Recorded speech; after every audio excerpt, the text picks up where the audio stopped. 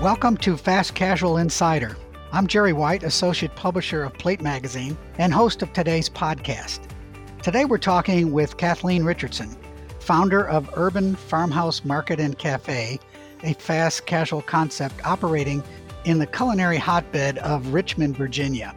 Urban Farmhouse Market and Cafe focuses on seasonal, locally sourced ingredients.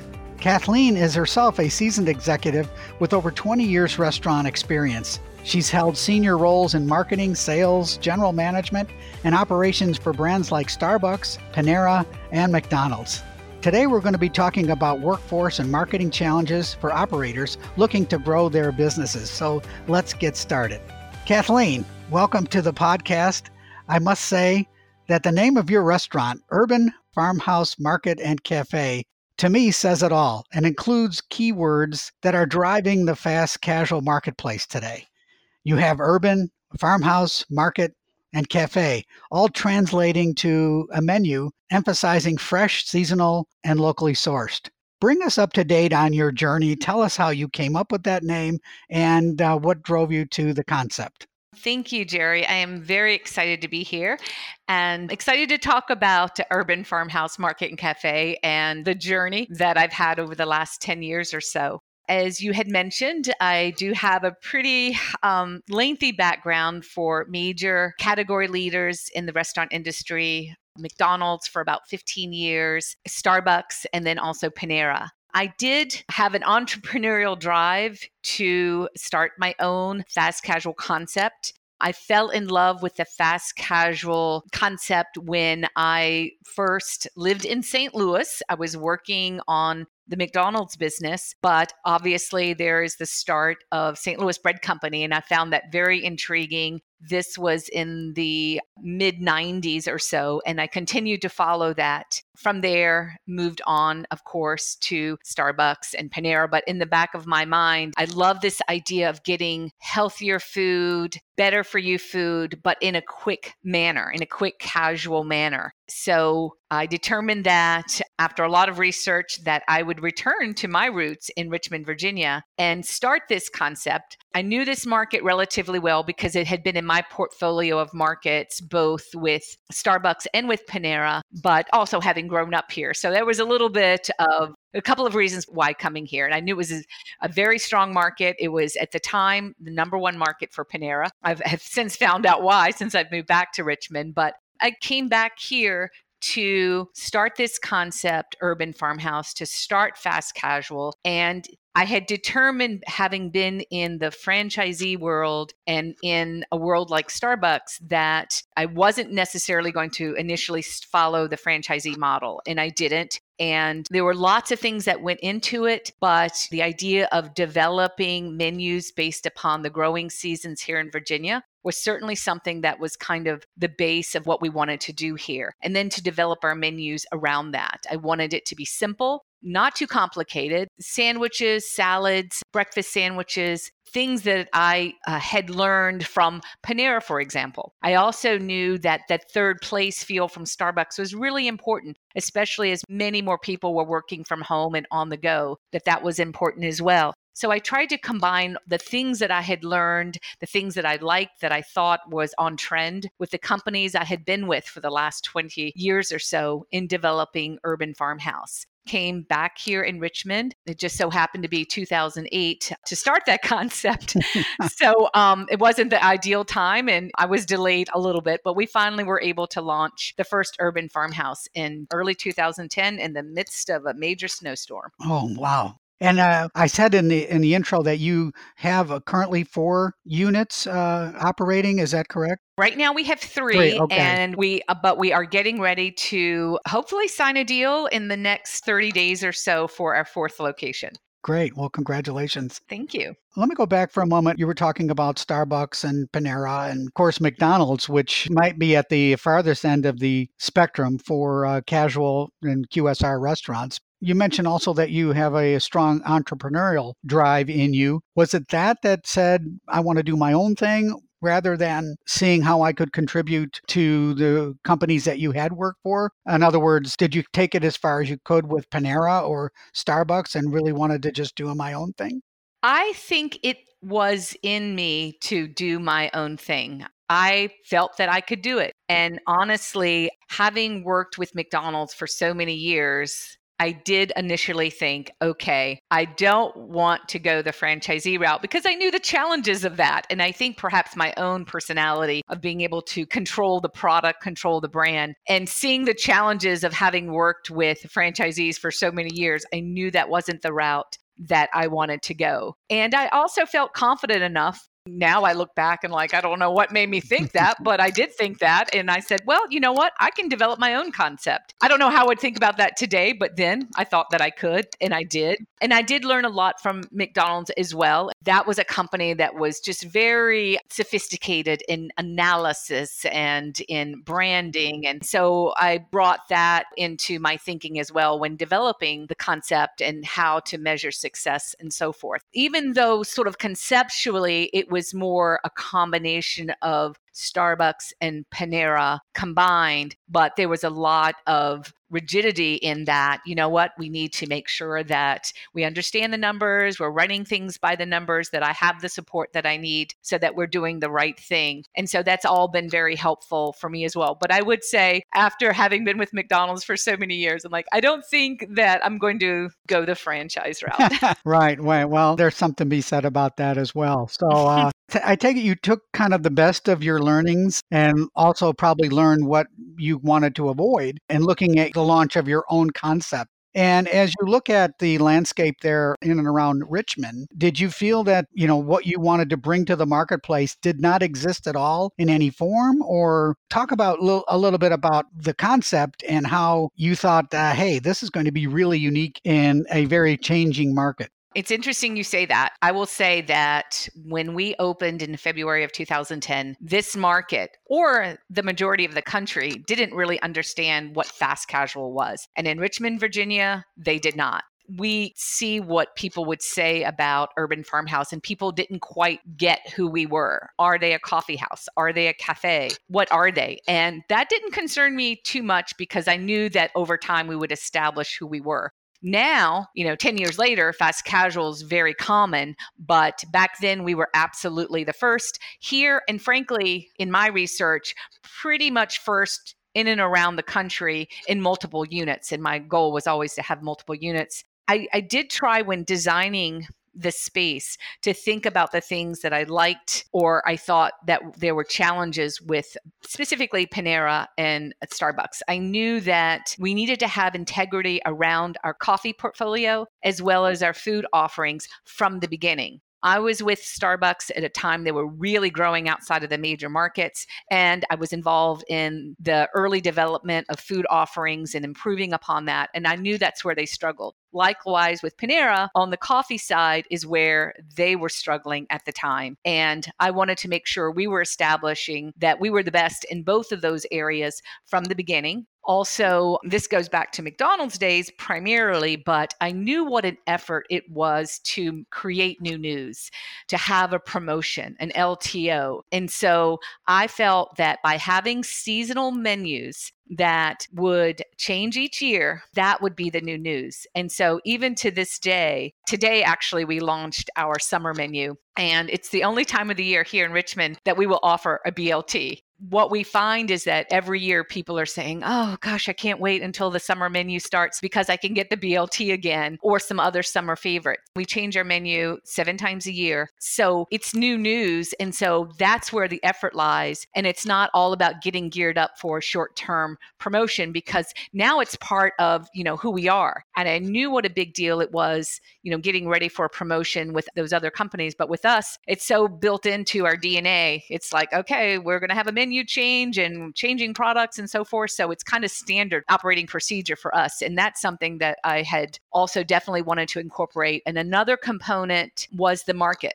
I knew with Starbucks, for example, that the market piece was a very low percentage of sales. It did signify some seasonal change, some new promotional messaging. And with Panera, it was even less than that. And I felt that if I were going to have a market component, that I really wanted to be a viable revenue stream. That's something that, from the beginning that I wanted to incorporate, make it seem more significant, that could bolster us up maybe when the cafe sales were down. And that's taken some tweaking over the years, but we've definitely been able to do that. And the other way that has really helped the brand is in this whole notion of local, because there's so many local artisans and vendors out there. And by playing with that, it keeps us fresh, our offerings fresh. And it's really more on that market retail side, not as much energy and changing things in the cafe. Those were all things that I was thinking about when creating the concept and the menu and what we would be all about. There were other things just in terms of design and making it feel warm and comfortable. Free Wi-Fi, for example. Panera was the only one doing it back then. I knew there were issues, but we did go that route.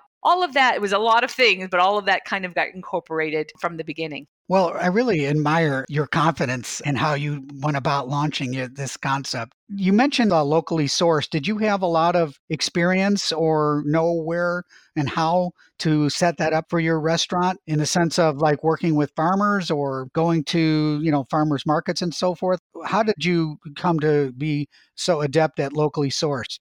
No, I did not have a lot of experience. I was the big corporate marketing person. So there were a lot of things on the operations side that, so many times I have said to myself, oh my goodness, I should have paid more attention. Right. No wonder operation, there's all this 75% of a meeting's about operations. Now I completely appreciate that. Oh my goodness. But so, in the beginning, we were able to tap some local farmers. We also worked with a distributor who was involved in bringing in produce from within a 100-mile radius. So there were things that we had to do piecemeal and frankly still have to do piecemeal because of our size to get those types of products.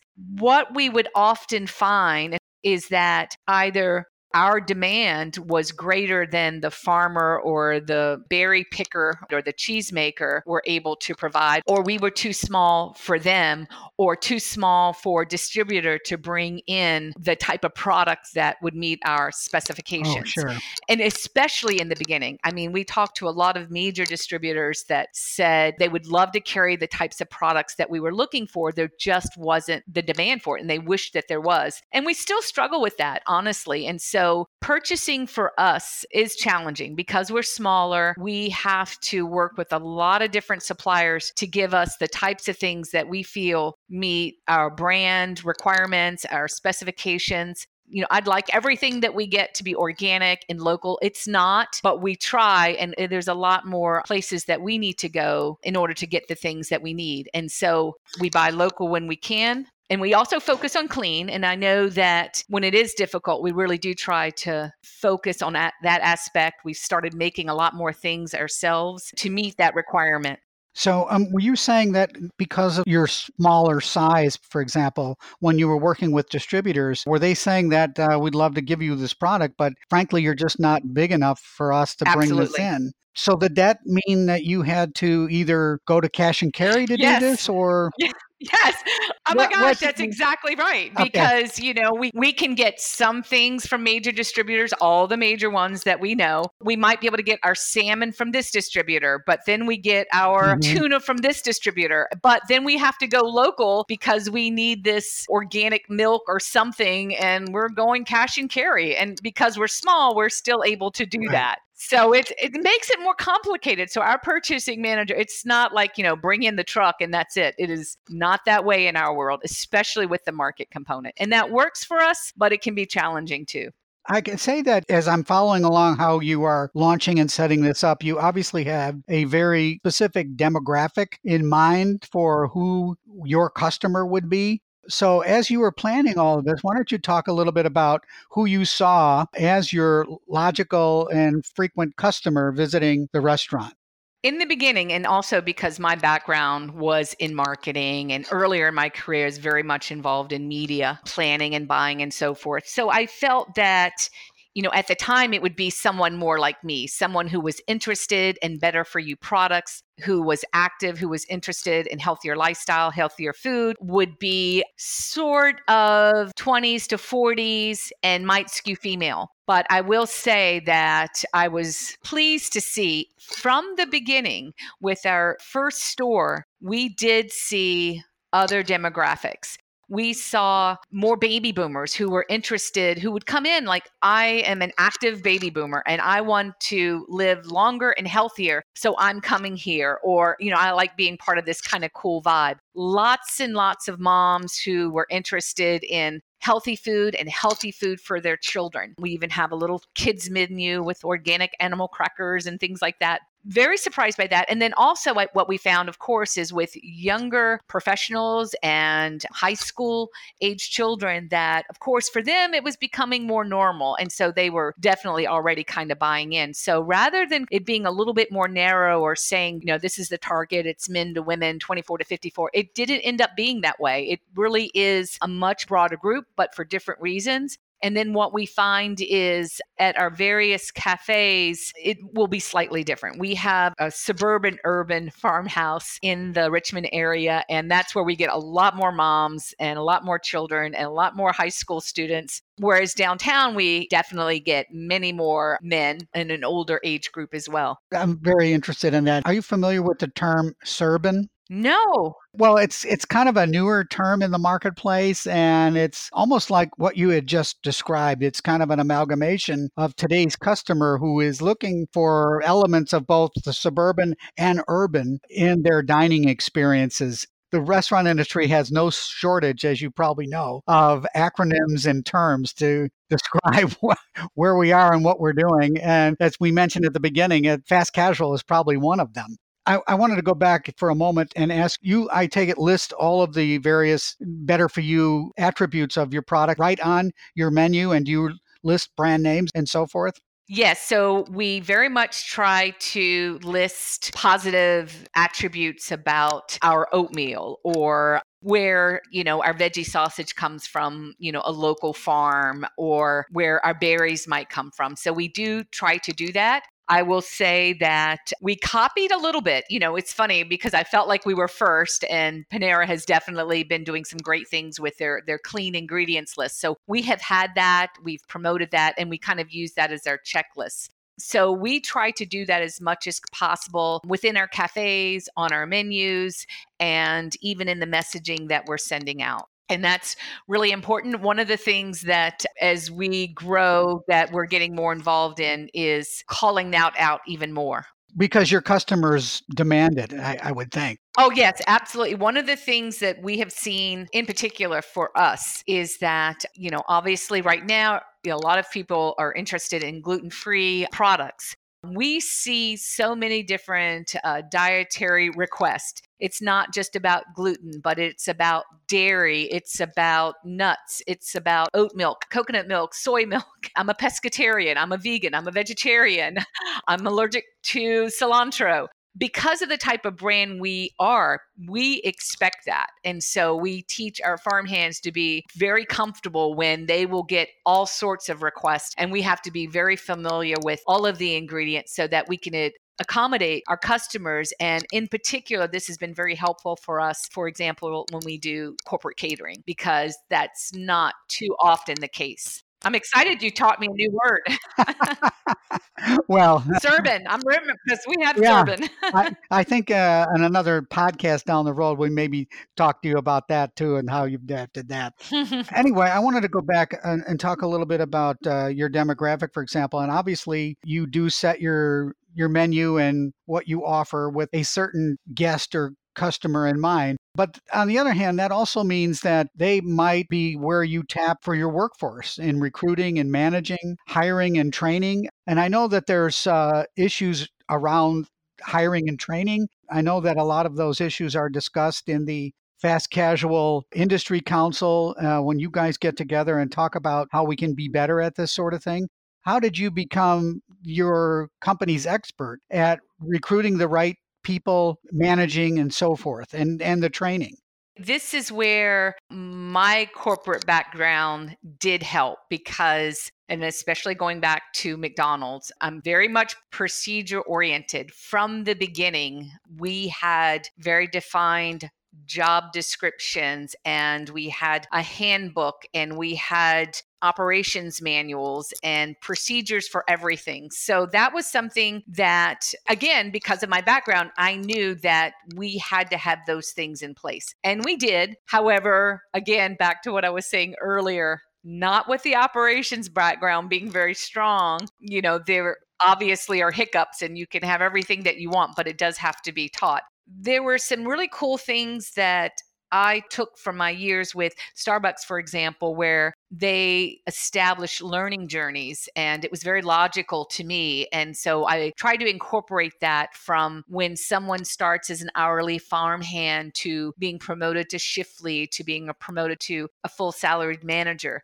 The other thing that I found to be very important, we do serve alcohol, wine and beer. So I did have to say, I want everyone working here to be over 21. So that's helped a little bit, but it's also a downside because if you're hiring a lot of college students, they're only going to be with you a short time before they graduate. And then the other thing that I also learned early on is that everything for us is in front of house. All of the preparation is done in front of house.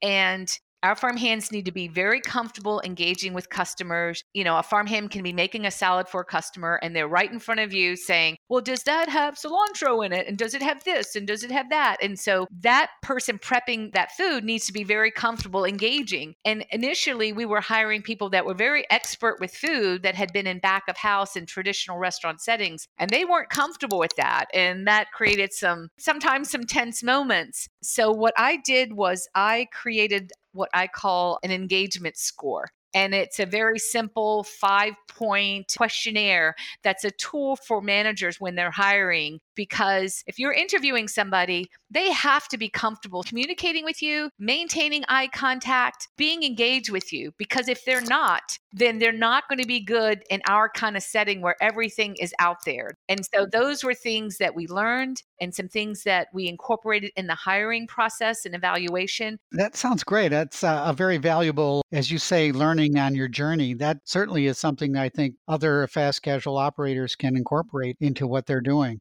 Certainly something that you've learned through your experience. I'll say that. So it's funny, we were talking about these new ingredients and how I want almond milk or oat milk or something of that nature. I remember seeing many years ago, because I too am a baby boomer like you, and I saw a kind of a joke, I think it was in New York, where two people were talking to each other and it just said, I have no idea what gluten-free means, but I think I will avoid gluten. In other words, it sounds like something I ought to just shy away from. And sometimes I think, we're in the heat of the moment and we say, well, we can't do that and we can't have this. And sometimes it's hastily arrived at, but I applaud you for doing your engagement score with your trainers. In your marketplace there, did you find that your desire to do the higher wage was dictated by the local employment scene there, or did you just feel like this would help us get the type of server we wanted? I did think it would help us get the type of farmhands that we wanted. And I felt like it was kind of the right thing to do. In the beginning, putting together my financials and again, more marketing, that wasn't my strong suit. I felt like that's what we should do. And we did do it. And it was a little higher than the business kind of warranted. We took a little bit of a step back, but I just thought it was the right thing to do. And I kind of admired the partner focus that Starbucks had with their people. And I wanted to try to incorporate and still plan to incorporate a lot of that as we grow. I've been telling everyone now for several years, we're not going to have Beanstalk, but we'll have cornstalk. Okay. It'll be the same kind of thing though. Yeah. Do you find that your employees need to educate your customers, or do you find that your customers pretty much know what it is they want and how they want it? Do you think that there are arcane terms on your menu that some of your customers may not be familiar and need to be explained? Well, honestly, in the beginning, I would say that we did have to do a lot of explaining, but these days, that's not the case. These days, our customers are educated, and when they're coming to Urban Farmhouse, they know what they want, and they're very specific about that. That has definitely changed in the last 8 years or so. Let's switch gears for a minute and maybe talk a little bit about technology and third-party delivery, which I know are big issues as well for our industry. You mentioned that you do a lot of your food prep in the open in front of the customer. Do you find that the growth of these third-party delivery apps has changed that equation for you in the restaurants? It's sort of interesting. We are a little bit behind. We're smaller, so we use two major third-party delivery services. We are seeing growth there. Very shortly, we're hoping in the next 60 to 90 days to launch our own online ordering app. And that's when I think things will dramatically change. I think we're still known as come in, kind of hang out, pick up food. We really kind of get caught a little bit more in that fast casual cafe type of environment. So therefore, where we have to improve to grow our volume is to be quicker, because there is a little bit of that sense of cafe, sit down, hang out, I'm going to wait a while. I think that we are going to need to change very quickly. Our percentage for takeout and delivery right now is smaller, but I expect that to change very rapidly over the next several months. And so, of course, like my colleagues, we are struggling with how are we going to package that product for delivery? And we are dealing with all the same issues. It's something that we've made some adjustment for because of the changes that we've seen already, but we expect it to change even more. And we'll have to make even more changes in regards to packaging, et cetera. How does the third-party delivery work with an operation of your size? Do you interview and select the third-party deliverer, or are they approaching you and saying, we want to be among your businesses that your customers can use? Early on, for example, we use Uber Eats, and we tend to be sort of the early adopters. And then the other thing I find to be interesting is with Uber, they were really keen to get someone that could provide coffee. And I just felt like that wouldn't be something that, why would you order coffee and then have it delivered 20 minutes later, or a cappuccino? But it actually happens quite a bit. And of course, third-party delivery does charge delivery fees and so forth. And the reason I was asking about interviewing is that if something goes wrong with a third-party delivery, who gets the blame? Is it the deliverer, or is it the person at your restaurant who put Oh, it's together? us. Yeah, it's us. I can tell you it's us. Yeah, exactly. So anyway, do you have mechanisms in place to kind of track that?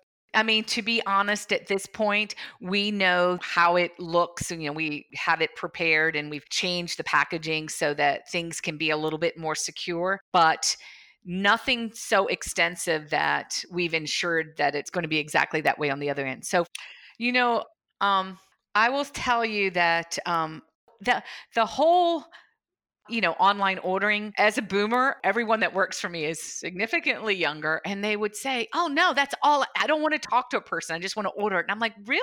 Because for me, like, I want to feel confident about my food and how it's delivered, maybe a pizza. But other than that, I'd be very cautious. But I do see millennials are absolutely the opposite of that. But a good point you brought up. I remember when I was developing my business plan back in 2007, 2008, I might even have been a little bit with Panera at that time. But everyone's talking about working away from home or working at home. And that was going to be a real challenge for restaurants. But I felt, and I still have it I go back and I look at that business plan and I'm like, yeah, I was spot on. And it sounds corny, but people still need people. And this is why I'm confident with our concept, because we did build this warm third place hanging out environment. Sometimes that's to our detriment because we have a lower ticket. And I'm like, no, I need people to buy stuff. But from day one, our cafes, they're full with people that are working and they're by themselves. And I'll look, and right along the wall, there's just one person, maybe two people having a meeting, but people are still coming. They still need to come and be somewhere. So I feel for our particular concept, because of the feel of the place when you come in there, that we haven't seen that to be an issue. Our issue is having people maybe not hang out so much, and how can we get more purchases and get our average ticket up. But I feel with the right type of environment, we'll still be able to attract people. And what I'm hoping is that as we increase our online ordering, which we'll see over the next few months, that's really going to be incremental sales, because people know generally when they're coming in, it's going to be a little bit different experience. It's not going to be fast food. It may not be as quick. We still try to work on, a 7-minute ticket time. But because everything's prepared fresh, it's just a different feel. It's not kind of in and out. It's not as quick as like a Chipotle, and people are hanging out, that incremental sale will be because, you know what, I couldn't get in there today because they were full and it was going to take a little longer, but now I can get that sandwich tonight that I was craving for lunch today. That's the plan. That's great. I really applaud you for that. Let's talk for a moment, if you don't mind, about you've employed many technological advances in what you've done in your career along the way, and certainly with Farmhouse. How has technology helped you feel like, you can do whatever the bigger guys are doing, even though you're not quite as big? I'm glad you brought that up, because this is something where I feel that technology, like with marketing, I was with McDonald's for 15 years or so, and I worked both for the company and for some of the larger advertising agencies where we had literally millions of dollars to spend in mass media. And that's what drove the needle, because you're driving discount and you're hitting that message hard. Then I go to a company like Starbucks where, it's completely the opposite. You don't have a budget and they're not doing mass media, but they have a really cool kind of brand. So that's something that I paid attention to. Then all of a sudden, we now have social media. And this is something where, frankly, I have been focusing on developing the concept and growth. But I feel very much so that with social media, that it's a level playing field, and we're only limited by our creativity, because if we can do something phenomenal, then it will go viral and we will get the buzz. And that's going to get as much play in this day and age as putting a whole bunch of GRPs on. Well, you can't even really get prime time too much anymore, but it really does. And I feel really good about that. I learned other things too about how to create an event that is noteworthy if you have a cool brand, a cool idea that can get some buzz in the marketplace and free publicity. And those are things I learned from Starbucks. And I just remember that transition. It was really kind of interesting. I feel like it's worked in our favor.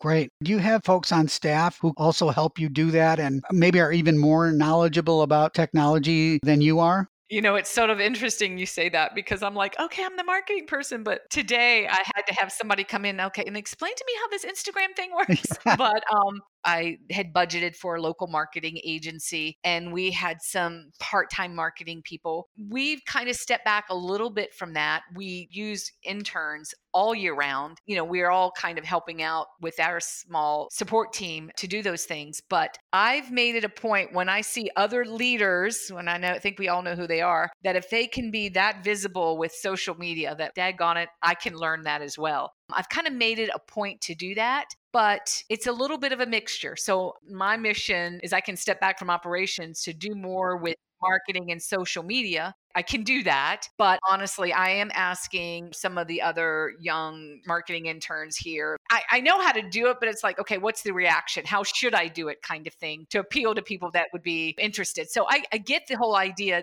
That hasn't changed. Who am I trying to reach? And I know how I need to reach them, but then it's sort of the mechanics of it. And I definitely have had to lean upon them heavily for support, but I'm feeling more confident. Now what will come into play is kind of the basics, which is let's develop our objectives. What are we trying to achieve? Who are we trying to go after? And let's do it. So that comes into play. It's just a little bit different. And I've used local freelancers, agencies, part-time. So it's been a combination of things that we've had to do because we are smaller. So you talked about how technology can make things easier for you. Are there aspects of technology that actually make your work harder? Our director of finance and our purchasing manager, that's what they love. They're into analyzing the data and the analysis of food cost and product comparisons and sales and transactions and all of that. There's been nothing that has been an impediment. What I'm finding now, interestingly, and this is over the last, not even a year, but all of a sudden out of the woodwork are so many companies that are offering the same services. Well, if you come with us, we can consolidate this. If you come with us, we can do this, both from a purchasing standpoint, an analysis standpoint, human resources standpoint. There's so many companies out there now that are offering so many services. There's a lot of overlap. I'm just trying to figure out which ones are going to be the best one for us that we can afford and we can get the most services from. But they're coming out of the woodwork. And we just signed with a new payroll company, and we just signed with a new service that is going to help us with managing our margins and cost comparisons and distributions. So, yeah, a lot of interesting learnings along the way for you, aren't there? Oh, yes. Yeah, especially in that analyzing data. I can really certainly see how people can go down that rabbit hole and try to figure out what's going to be happening in the future. Speaking of the future, we who are witness to and sometimes participate in so much of the technology affecting our industry today, if you had a crystal ball and could look out maybe 5 years just based on how quickly things change, do you think that we are going to see a lot more AI in restaurants, a lot more robotics, drones delivering my sandwiches to my customers? Do you really feel that that's going to be embraced by our industry? I do. To what extent, I question. And frankly, from my perspective, with the challenges that our company faces in terms of, wages and training and insurance and all of those sorts of things, honestly, if there are ways that I could eliminate some of these issues with technology, I would embrace that. I think for us, the experience is something that's important, and that cafe part, the market part, that's going to be important. But as we build third-party delivery, and if there's a way to have technology involved or having a drone deliver it, and frankly, a drone could even be better because I'm not going to have to worry about my food being tampered with, and doing it in kind of a cool way that's right for us. Maybe it's, our brand bird that's flying it. Right. There's a way to make it cool. So I think yes. And of course, I think we're going to see it just ramp up even more as time goes by. I think even younger generations are going to accept it even more. So I would say yes, and I would support that too. I know I've often said that, technology is for everyone, but its applications and its uses are not for everyone. Everyone cannot use it the same way. For example, I know that they have robots delivering meals on some college campuses. I mean, that works great in a very closed environment like that. How that's going to work in downtown Chicago, I'm not sure. But it's kind of interesting to know that there is a technological advancement right around the corner. Well, Kathleen, I think we're sadly coming to the end of our conversation here today, but I wanted to certainly extend my gratitude and thanks for you joining us on episode 4 of Fast Casual Insider. I really feel that our conversation was full of actionable advice for the operators looking to grow their concepts and businesses, and I know that they will benefit greatly from your insight. Kathleen Richardson, thank you very much for being with us today. Thank you, Jerry. I very much enjoyed it. Me too. Listeners can subscribe to our podcast on your favorite services or find us at restaurant.org/podcasts. This episode was produced by Dante32.